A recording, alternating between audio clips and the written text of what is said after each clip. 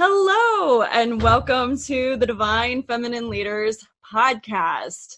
My name is Celeste Hartwell, and as we're going through this, I'm refining my verbiage a little bit on what this podcast really is. And what came from me yesterday was the Divine Feminine Leaders podcast is a feminine view of entrepreneurship for women, by women. And I was like, boom, mic drop. It's so powerful, this podcast, what we're doing by interviewing powerhouse women who I adore, who I'm inspired by, who I feel led to showcase. It's just a whole interesting mix of who's coming up, and it's been a lot of fun. So today I am beyond excited to introduce you to a woman who has really helped me in my spiritual life, and her name is Christine Agro. So she is a conscious living expert, spiritual teacher, and a clairvoyant. She helps people live life fully by bringing life's challenges into perspective, providing clarity, and offering tools and guidance to create real change. She's been called a secret weapon as she unlocks areas of your personal power you didn't know that you had and holds space for you to step into your full potential. She's been called the Perspective Oracle because of the unique and clear insight she brings to our everyday life experiences. Christine keeps answering the call to reach more people and follows the threads that come. Today, they have led her to write the #1 international best-selling book, Awaken and Grow, A Practical Guide for Your Spiritual Journey. By the way, it's available on Amazon. She's created and launched the Awaken and Grow Flow personal development app with the intention of breaking down financial accessibility to personal development and new age spiritual work. She has appeared as a conscious living guest expert everywhere from Good Morning Connecticut to Good Day Chicago, and in print in HuffPost, Elite Daily, and Ask Men. So I want to welcome, so excited to have Christine here. As I mentioned a little bit before, I'm probably going to wax a little poetic on Christine because I was really in a sore place 2 years ago, and I often say my life was a shit show. And now, through working with her, I really did answer the call. I did not know how I was going to pay for it, but I did it anyway, and I was able to pay for it. And it was just having her support was wildly game-changing in my life. So Christine, welcome. Thank you for being Celeste. here. Thank you for having me here. And I feel so excited. It's so awesome. The energy in the space here is just incredible. So thank you. I'm really honored to be here. Thank you. I'm so happy to have you. So I want to hear a little bit about where you were in your life when you got the call that you were a spiritual teacher and spiritual leader, and how you moved into that. I know this story personally, but for anybody who hasn't heard it. Yeah, it's funny. It's funny how things happen, because a student just said, "Has anybody ever interviewed you on your story?" And nobody has. So it's funny. It's like, oh, but maybe soon. Maybe now. It's such a long winding story with such interesting moments in it. I can go back to age 7 when I first started having visions of things that were going to happen and not knowing what to do with them, and move all the way forward to present time. What I know about my journey is that there's always been a connection within me to spirit. So when I look at the things that happened in my life, I can see where spirit stepped in, or where spirit was there and said, nope, let's go this way. Nope, let's do this. How about if we do this instead? When I started going down a wrong path, spirit was there going oh, let's go back over this way.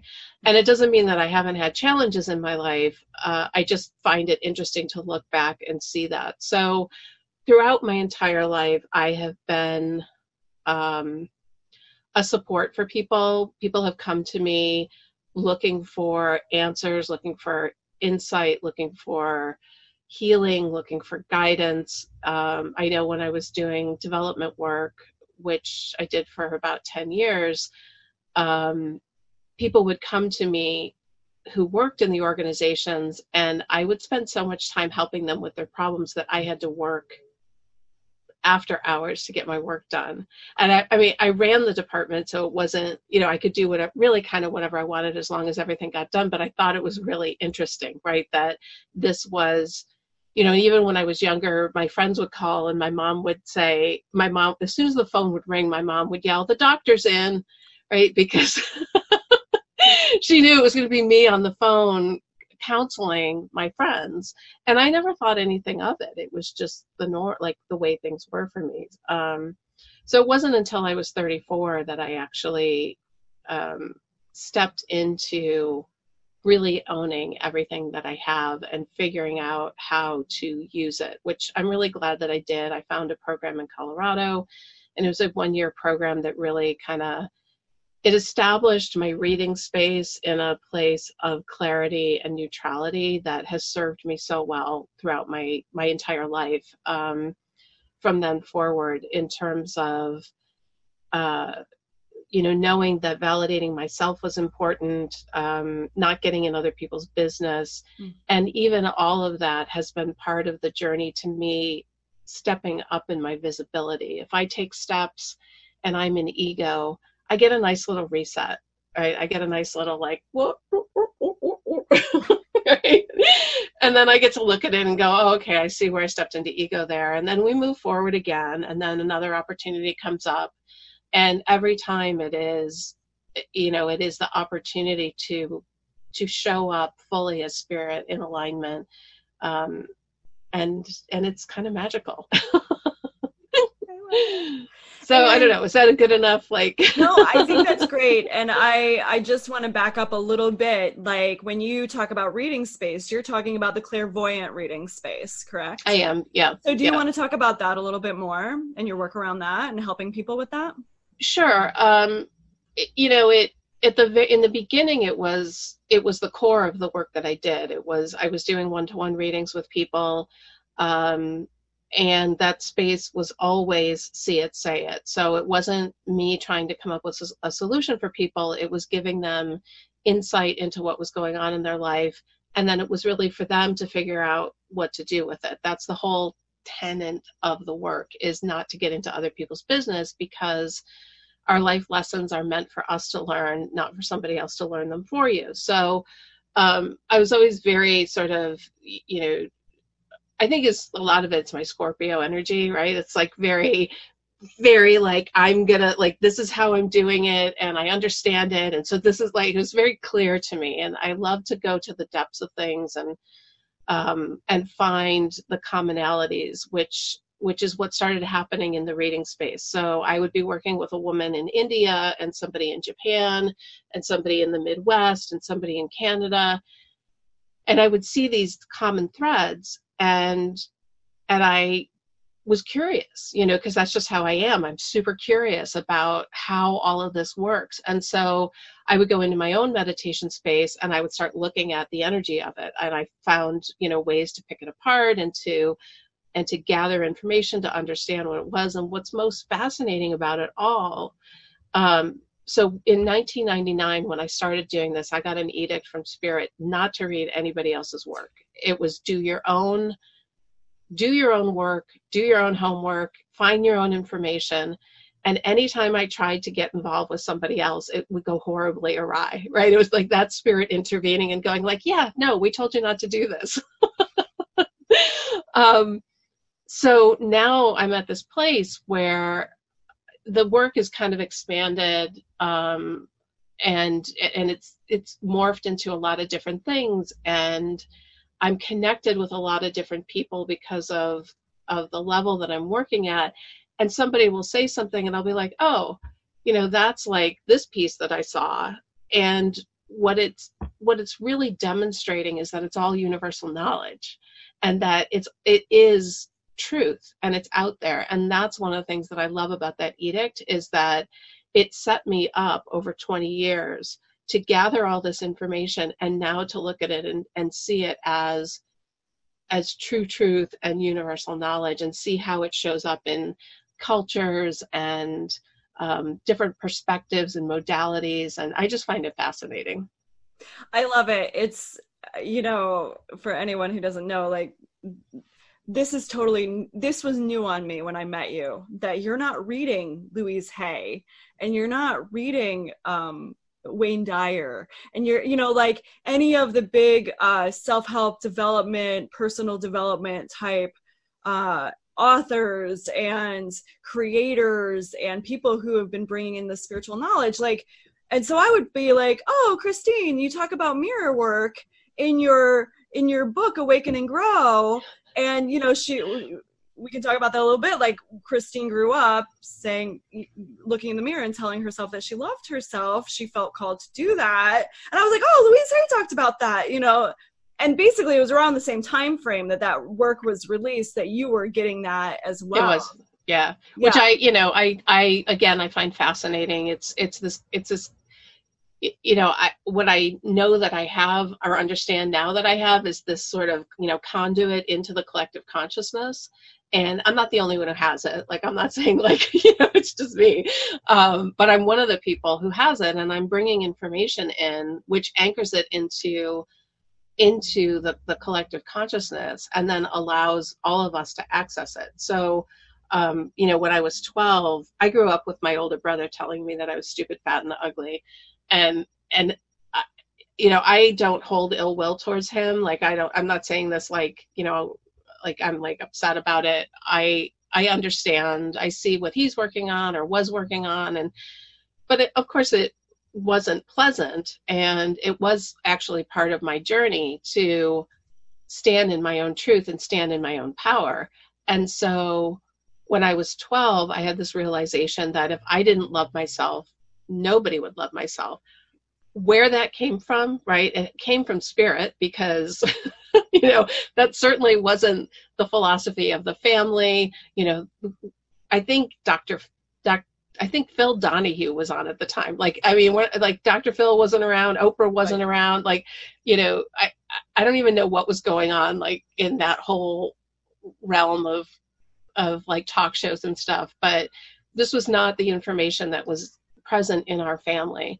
And so I like to laugh. I laugh and I just say, like, this was the first tool that I created, right? I sat down and I was like, okay, well then how do I love myself? And it was like, well, I guess you just tell yourself that you love yourself.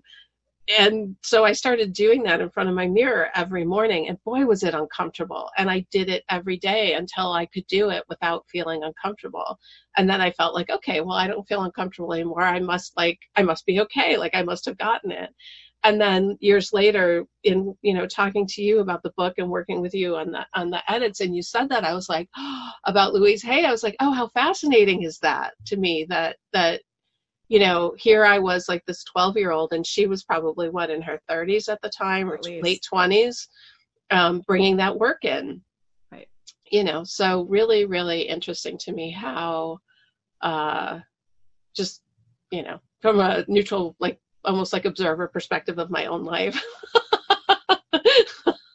Yeah, I think it's really cool. I was like, oh, that's so wild, because I think a lot of women in the sphere have, like, read all the self-help things, right? And we absorb a lot of knowledge, but we don't necessarily then take it into our daily practice. Yeah. And that's where I think that your work is really powerful in helping people do that. So do you want to talk a little bit about how you help people do that? Let's see. I don't know. Like, how do I talk about that? I do believe that there's a big difference. And I think I talk about this in the book. I can't remember, exactly. When I write, oftentimes I'm channeling. So I don't necessarily, like, sometimes people say things back to me and I'm like, I said that. That didn't come from me. That came through me. Yeah, right. So the work, I think the best way to describe it is that it's really about helping people step into personal autonomy. That's a word that I've been using lately, which is, full ownership of the self and full recognition that I've always stood in this space of what I do is not unusual. It's not unique. We can all do it. And I've held that space for everybody that I work with, that this is something that we all have access to. And that's what I teach people, is how to access it, right? How to be fully present in your body, which is what it comes down to, right? It's not about reading. It's not about, manifestation. All those things come, but it's really about being fully present as spirit in your body. And then what happens when you are in that space? That's when the magic happens. And, it's not my latest thing with students, because I've been seeing this, they want the one and done. I'm like, this is not one and done work. Right. This is not one and done. You don't come into a class, learn the tool, and then you've got it and you're done. This is learn the tool, apply it, and live this way, right, and you will grow. It's an ongoing process because we don't ever stop growing. I had somebody ask me in a radio interview once if I was fully evolved, and I was like, what? like how I don't even know what that would look like. I don't even know what being fully evolved would. I mean, it's fascinating to me to think about it. I feel like you wouldn't be in a body. You'd be complete with this experience. I don't know. I mean, I think this whole purpose of this lifetime is about getting to the place where we can be spirit with a body, with spirit leading, right? So not falling into the ego trap or the mental body trap or the ego trap, right? Any of those things. Are you hearing the bing bing? No. Okay, good. All right. And so if we can get all of our selves, all of our energy bodies in alignment with spirit, then we get to have all of the power of spirit with the body as the vehicle, right? With all of the different aspects of ourselves as the vehicle to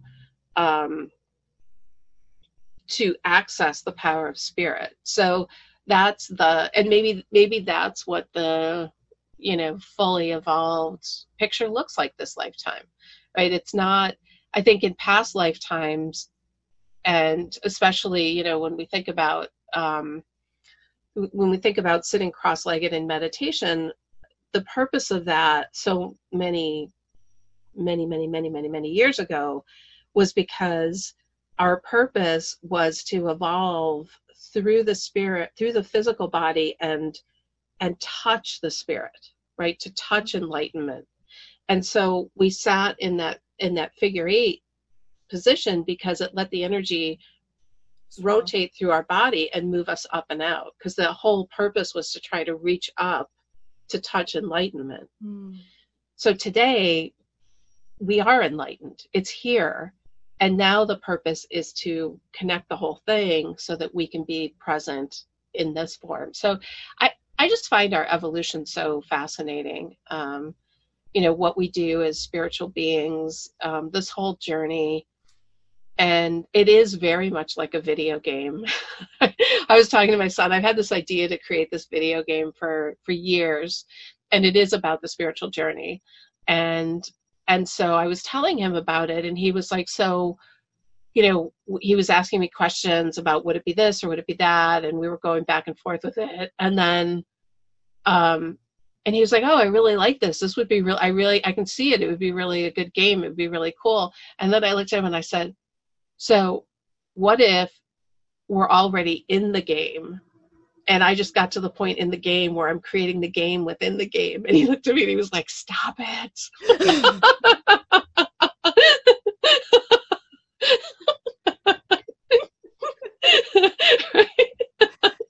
Because we are. He's 15, by the way. So for everybody watching, it's not like he's like 30 years old.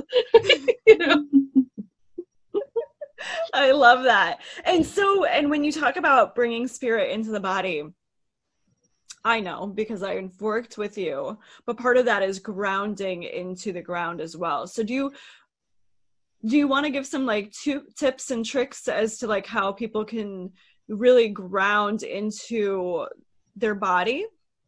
Yeah, well, the whole point of grounding ourselves is to start the process of telling our body that it's safe for spirit to be present, right? So our physical beings, our energetic beings are full of everything well, I don't want to say are full of everything except for ourselves, because obviously there's parts of us there, but throughout our lives, we absorb and fill in all those empty spaces with stuff that isn't ours.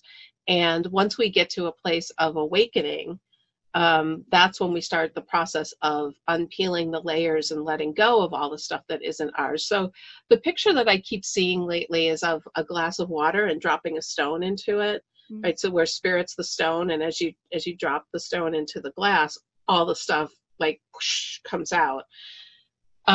So it's a process, because there's a lot of lessons that we need to learn in that stuff that comes out. That's why it's not one and done. It's like each layer holds a piece of awareness that lets us move to the next level, which goes back to the video game, right? Like it's like each step unlocks a new reality, and you can't have that reality if you haven't done the step below it, right? Because we'd be back at like Atlantis, right, where we use the power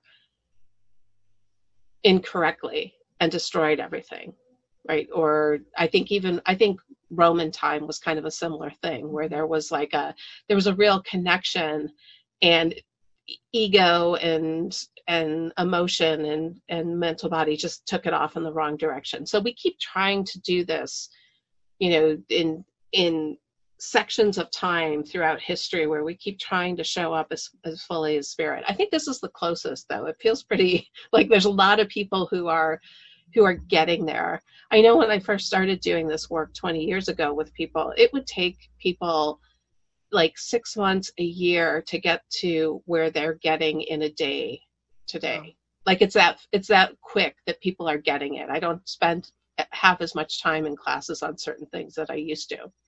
So grounding, is really about, creating a welcoming environment for spirit to be present in the body. So I used to do it the way that I learned through the Interconnection Institute, which was like a renegade offshoot of the Berkeley Psychic Institute. So there's this lineage in the work. And they were grounding into the earth and releasing energy into the earth. And every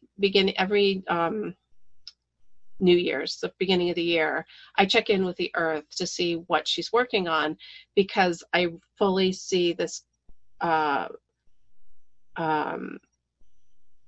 micro macro dynamic of what we're working on, and then what's being worked on a larger level. And there's always these parallels and again, these universal things happening.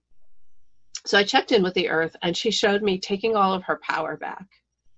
And this was 2012, I think, 2011, somewhere around there.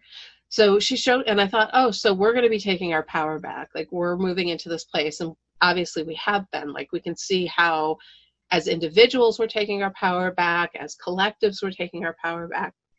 So I continued to do the meditation in the way that I had been taught, and it kept not sitting well with me. I was like, there's something off with this. And so I put it out in front of me, and I looked at it, because that's what I do. I look at everything.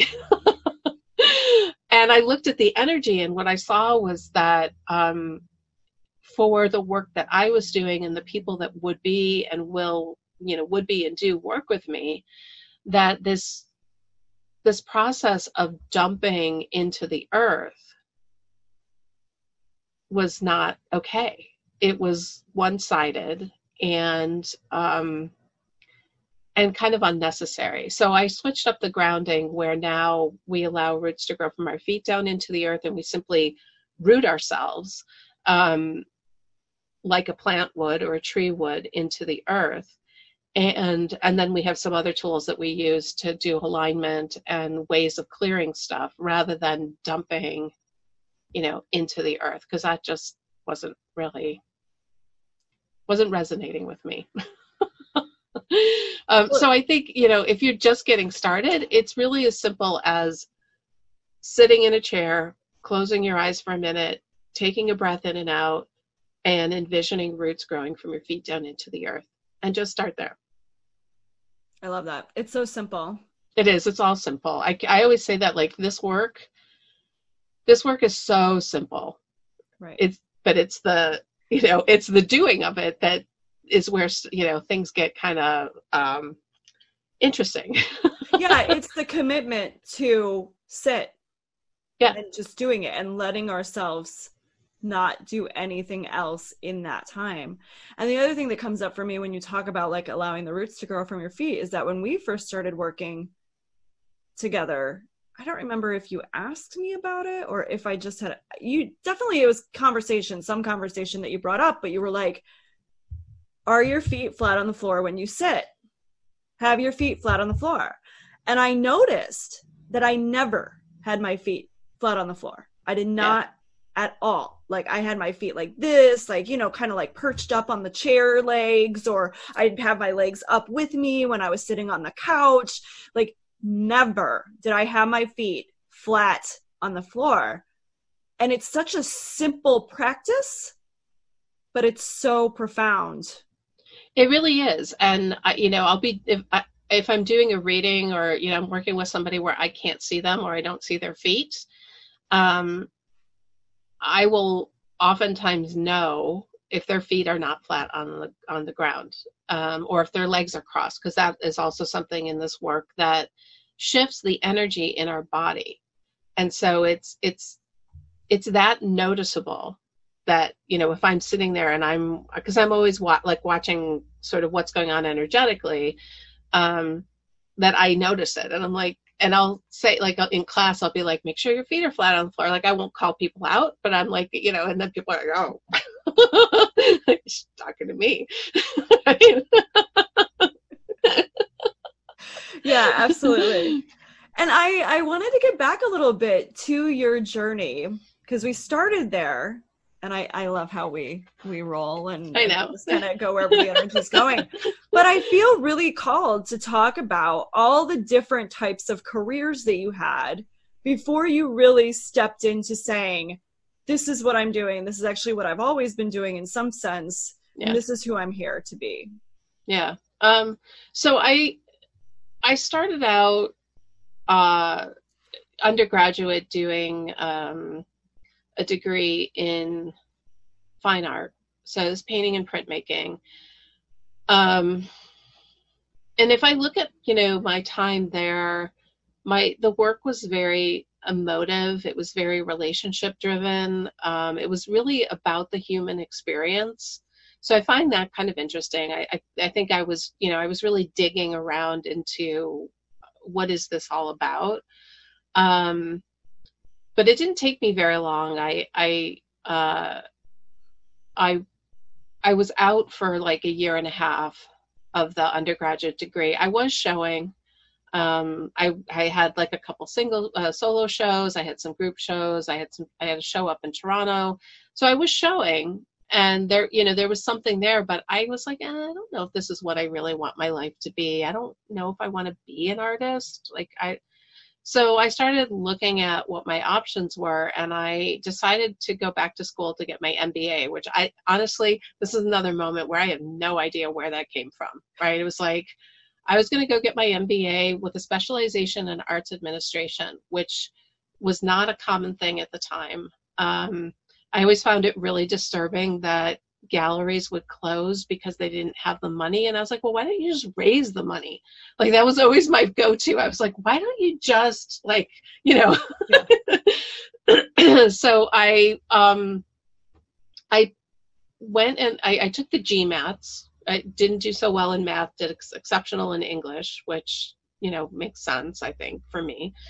And applied to a couple different universities for their MBA programs. One was an MPA, so it was a Master's of Public Administration. That was at, I think, American University in Washington, D.C.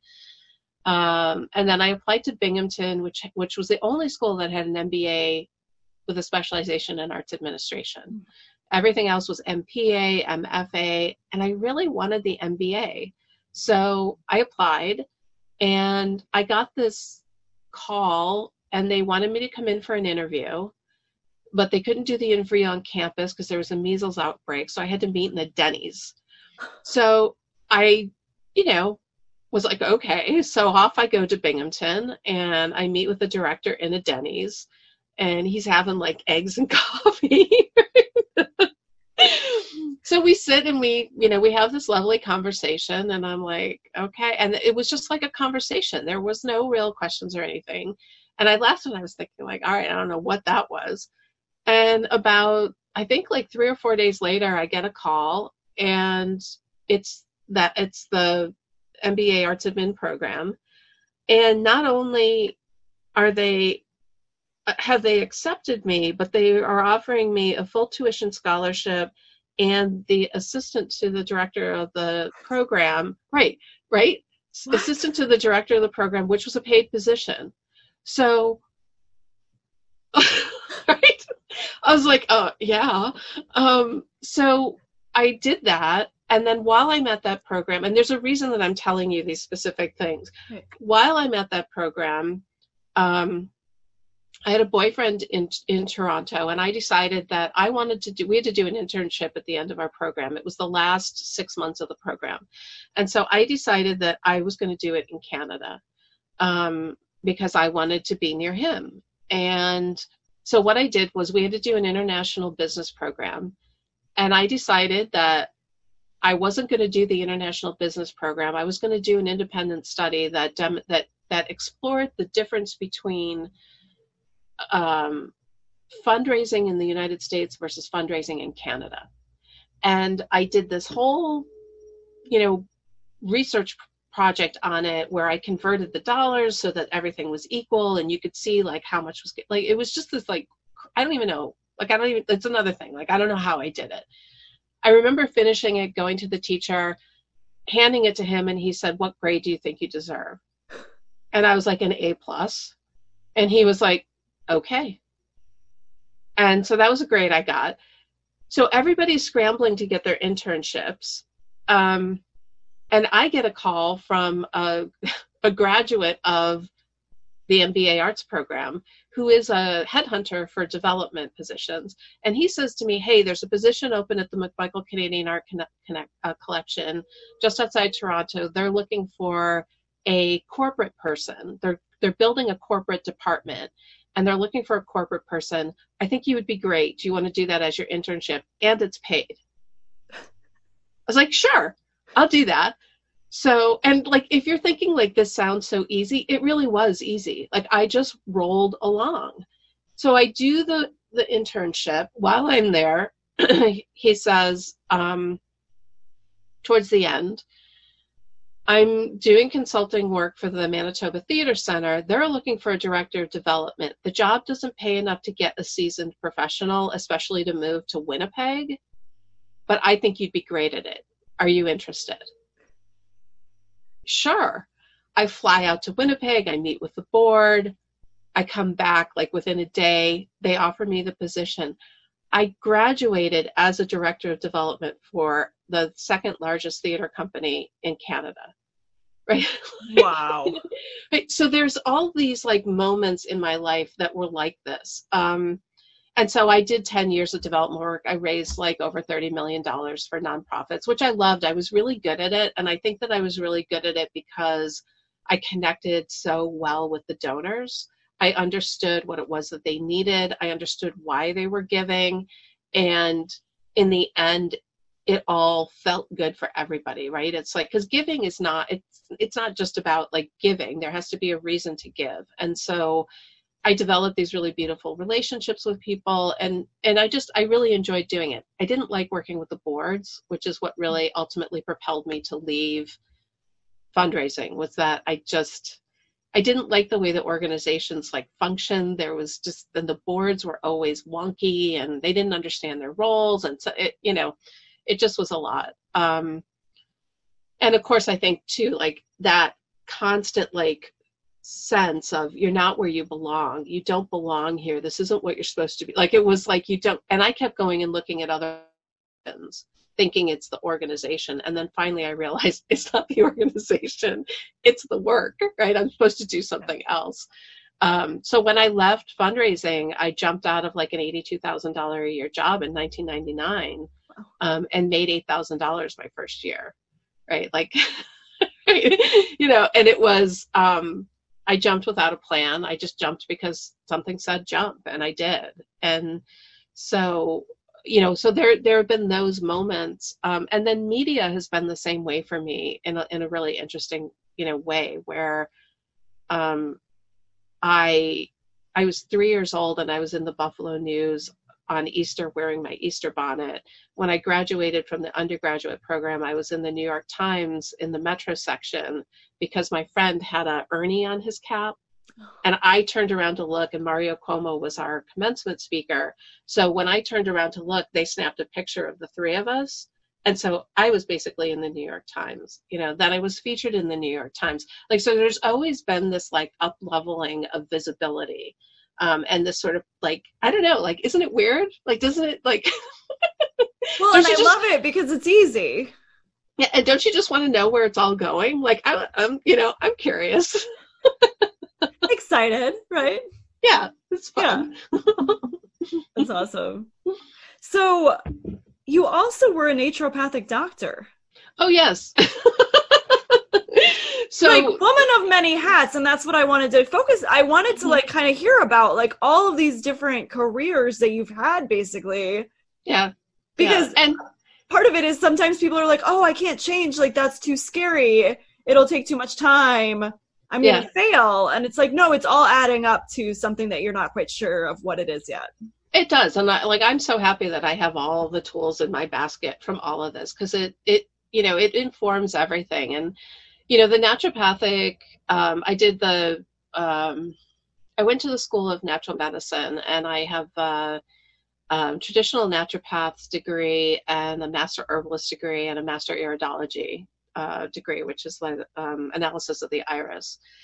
And immersing myself in natural medicine helped me to see the holistic scope of how everything is interconnected, and to really understand how we, like, how everything, like emotions and the physicality of the body, like how it all weaves in. And what was interesting was that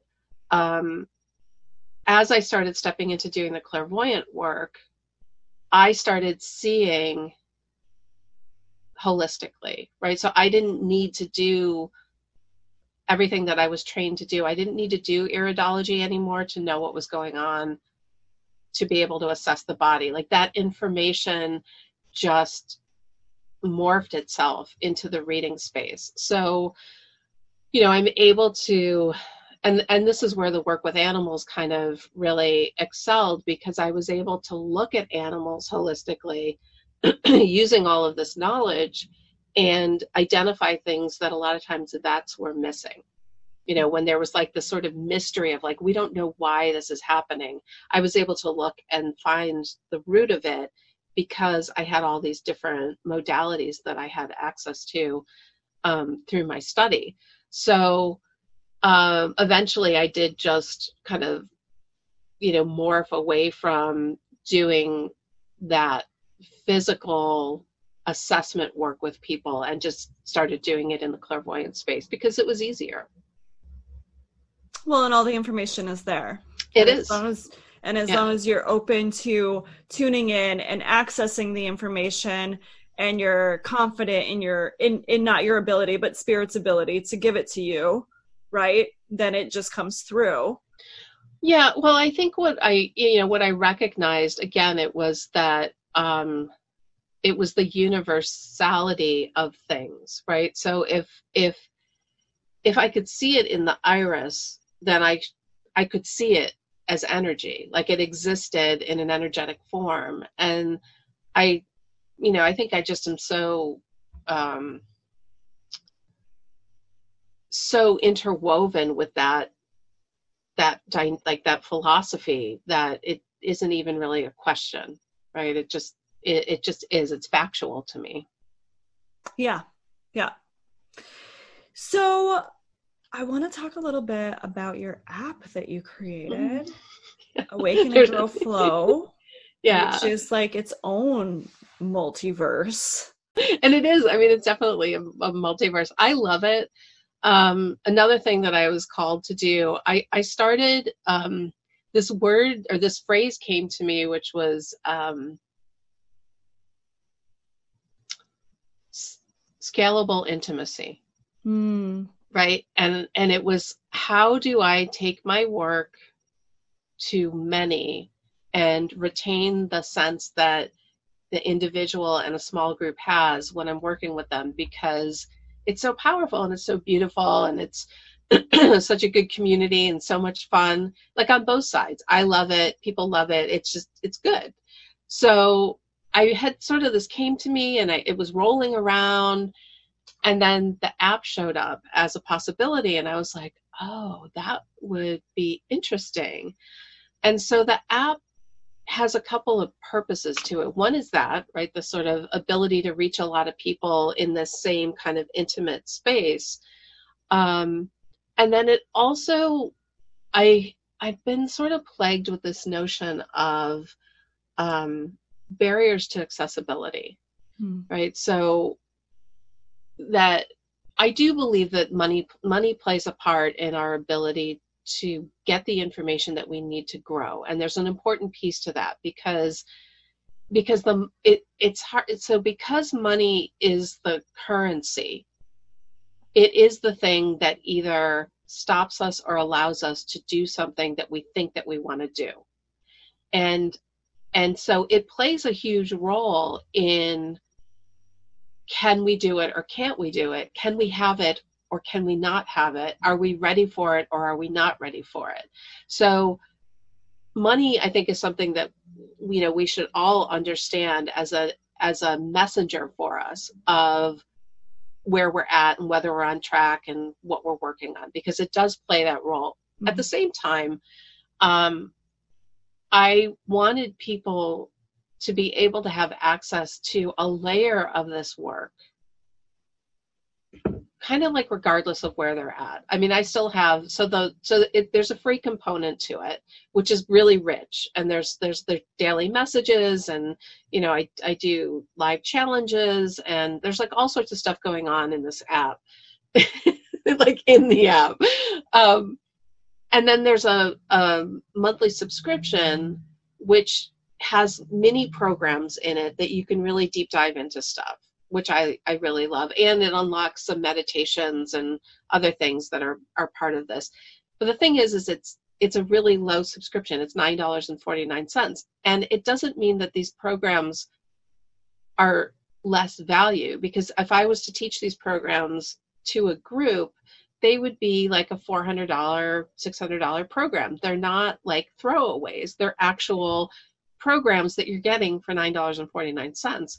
And I still have people say to me like, oh, I can't afford that. And I'm like, okay, well then it's not for you. Right. And so that's what we need to understand is that, you know, money is something that we, that lets us know whether or not something is for us. Maybe not whether or not it's of value to us, but whether or not it is for us. Because you'll see it no matter what you do. It doesn't matter what you put the price at. Right? There's going to be somebody who's like, I can't afford that. It's like, okay, you know. Yeah. Well, and I love, and I know you talked on a little bit about the havingness, whether people can have it or can't have it. And I know that that's something that you've taught on a little bit. Yes. In different programs. Yeah. And that's part of why I think the Awaken and Grow Flow app is beautiful, because people can kind of start doing that work if they're really committed to it, to unraveling, why do I feel like I can't have this if this is really something that I desire, so that they can step into a bigger space if that's something that they choose to do. Yeah. But I just find that, like, again, I find the money thing so fascinating because, I, from my own perspective of things that I've dealt with in my life, being resentful that somebody's charging X amount of dollars for something right now, I can look back at it and see like, well, that's my work to do. Right. It's not, like, good for them that they can value their work at that level. But we don't see it that way. We want to like blame somebody else for what we can't have. And like I said, that's my work to do, right? That's your work to do. That's an individual's work to do if if they feel like they want something and it's not within reach.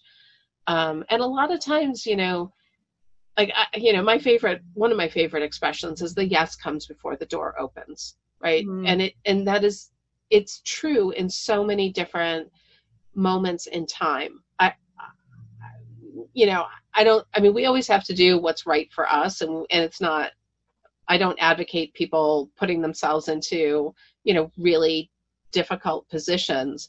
But stretching to do something, figuring out how to do it, how to make it work. I know, like the woman who headed up the School of Natural Medicine,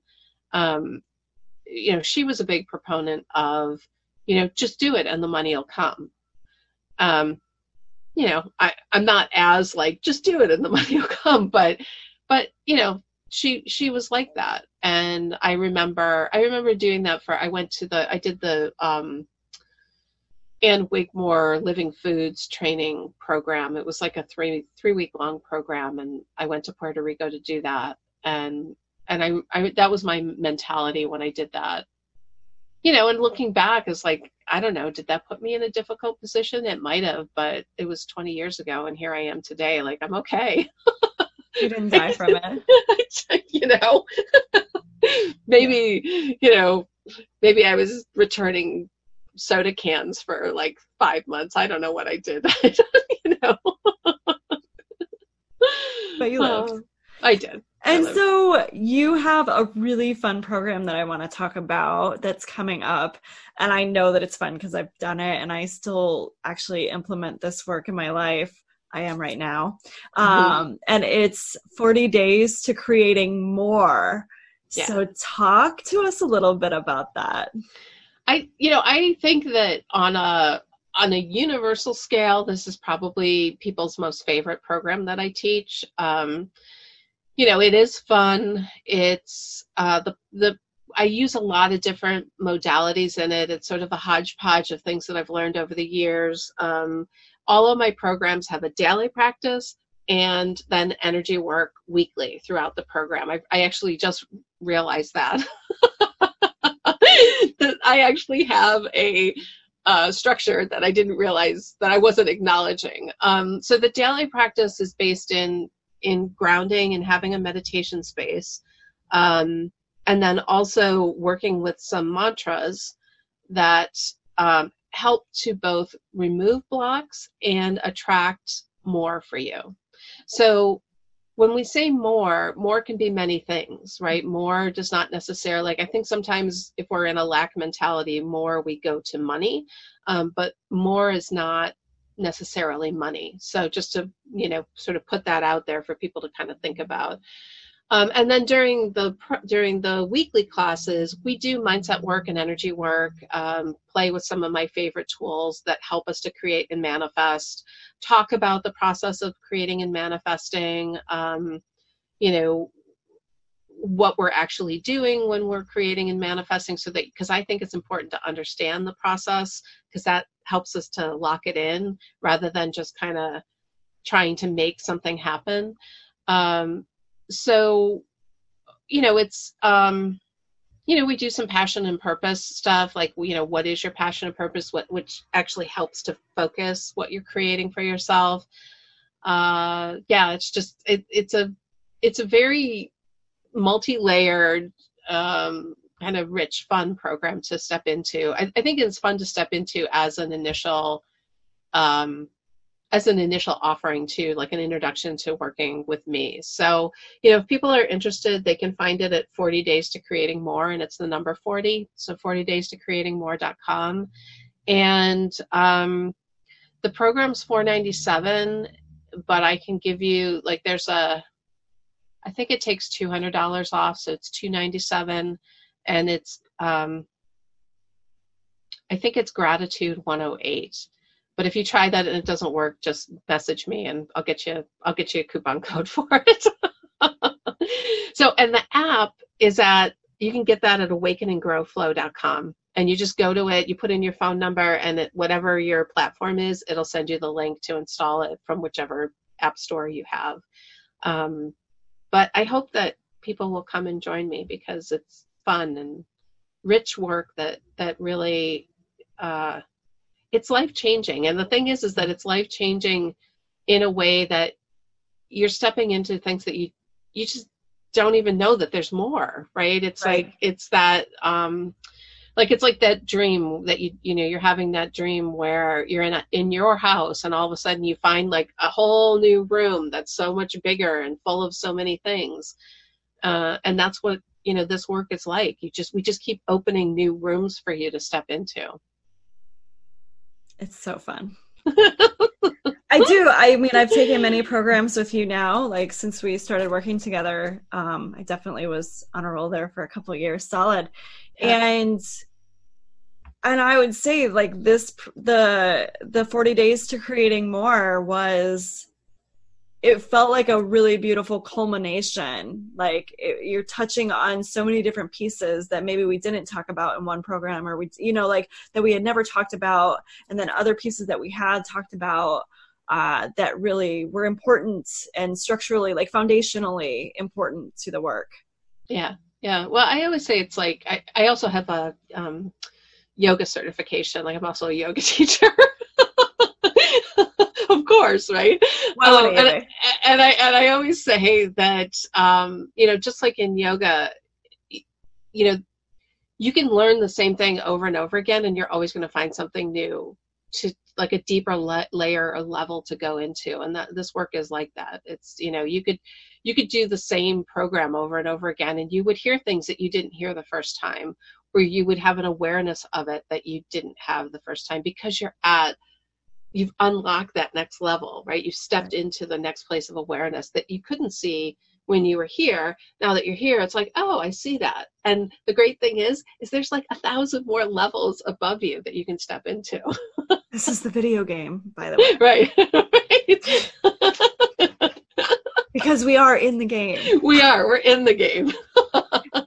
You just found your way out of the Matrix. Like, that's what comes up for me is the movie The Matrix. And like, you found your way out of the Matrix, and now you're like, come on, way. I know. Well, it's like, I think I'm figuring out how to play in the Matrix, right? It's not leaving the Matrix, it's actually playing in the Matrix. Right. Which is kind of fun. Yeah, definitely.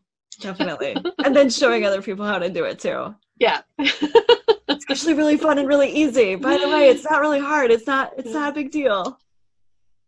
Can this like sort of poked at me to share this. We're talking about, you know, my backstory. Yeah. And like in another one of these moments, I must have been like, it was somewhere between like 7 and 10 years old. And I had a dream that wasn't really a dream. Like, those were like sort of the vision-y things that I would have, but it was kind of a dream space. And I was raised Roman Catholic. So I walked into the church, and the church was empty, but I could feel that there was somebody there.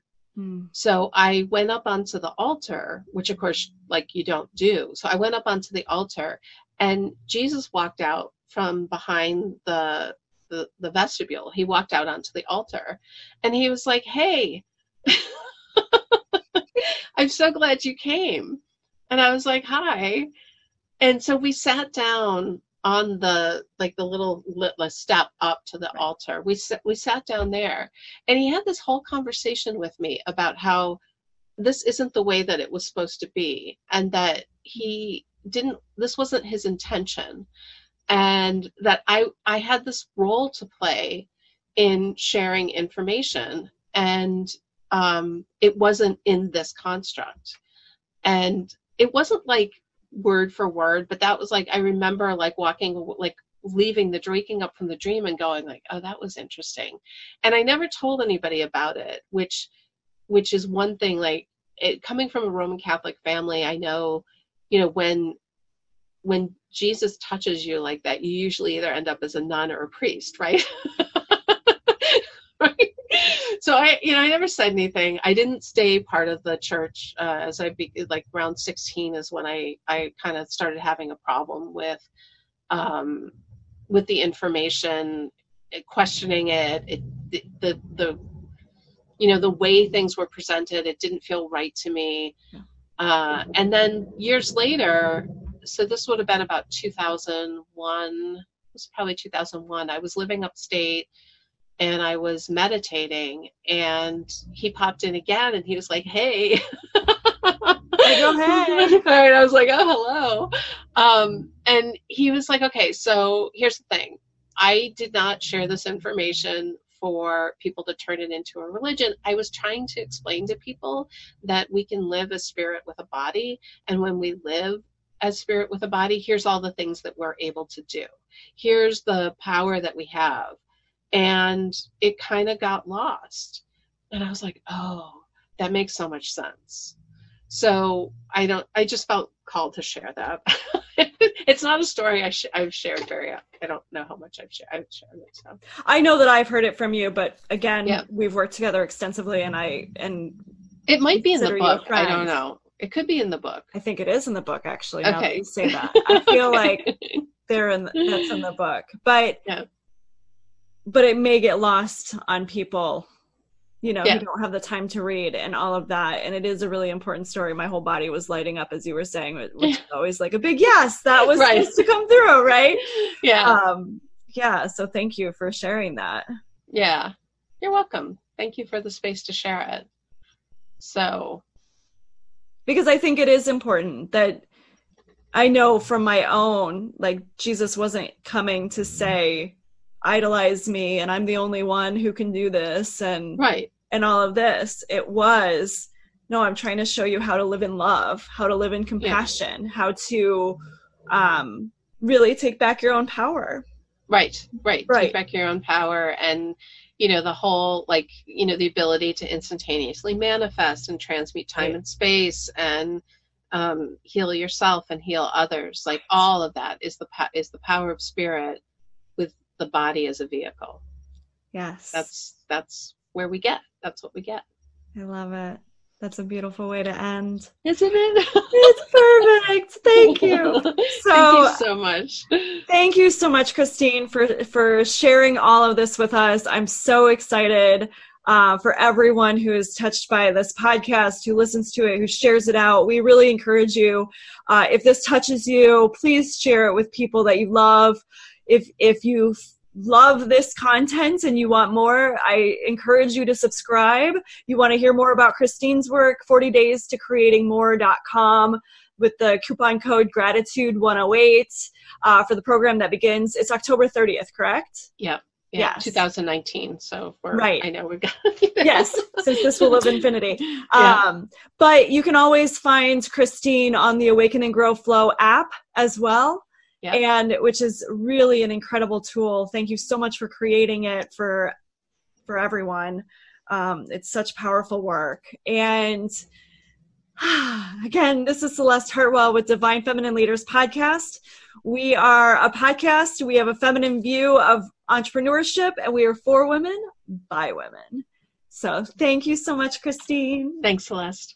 And thank you to all the listeners. We love you so much. Thank you so much for playing in this space with us. Mwah.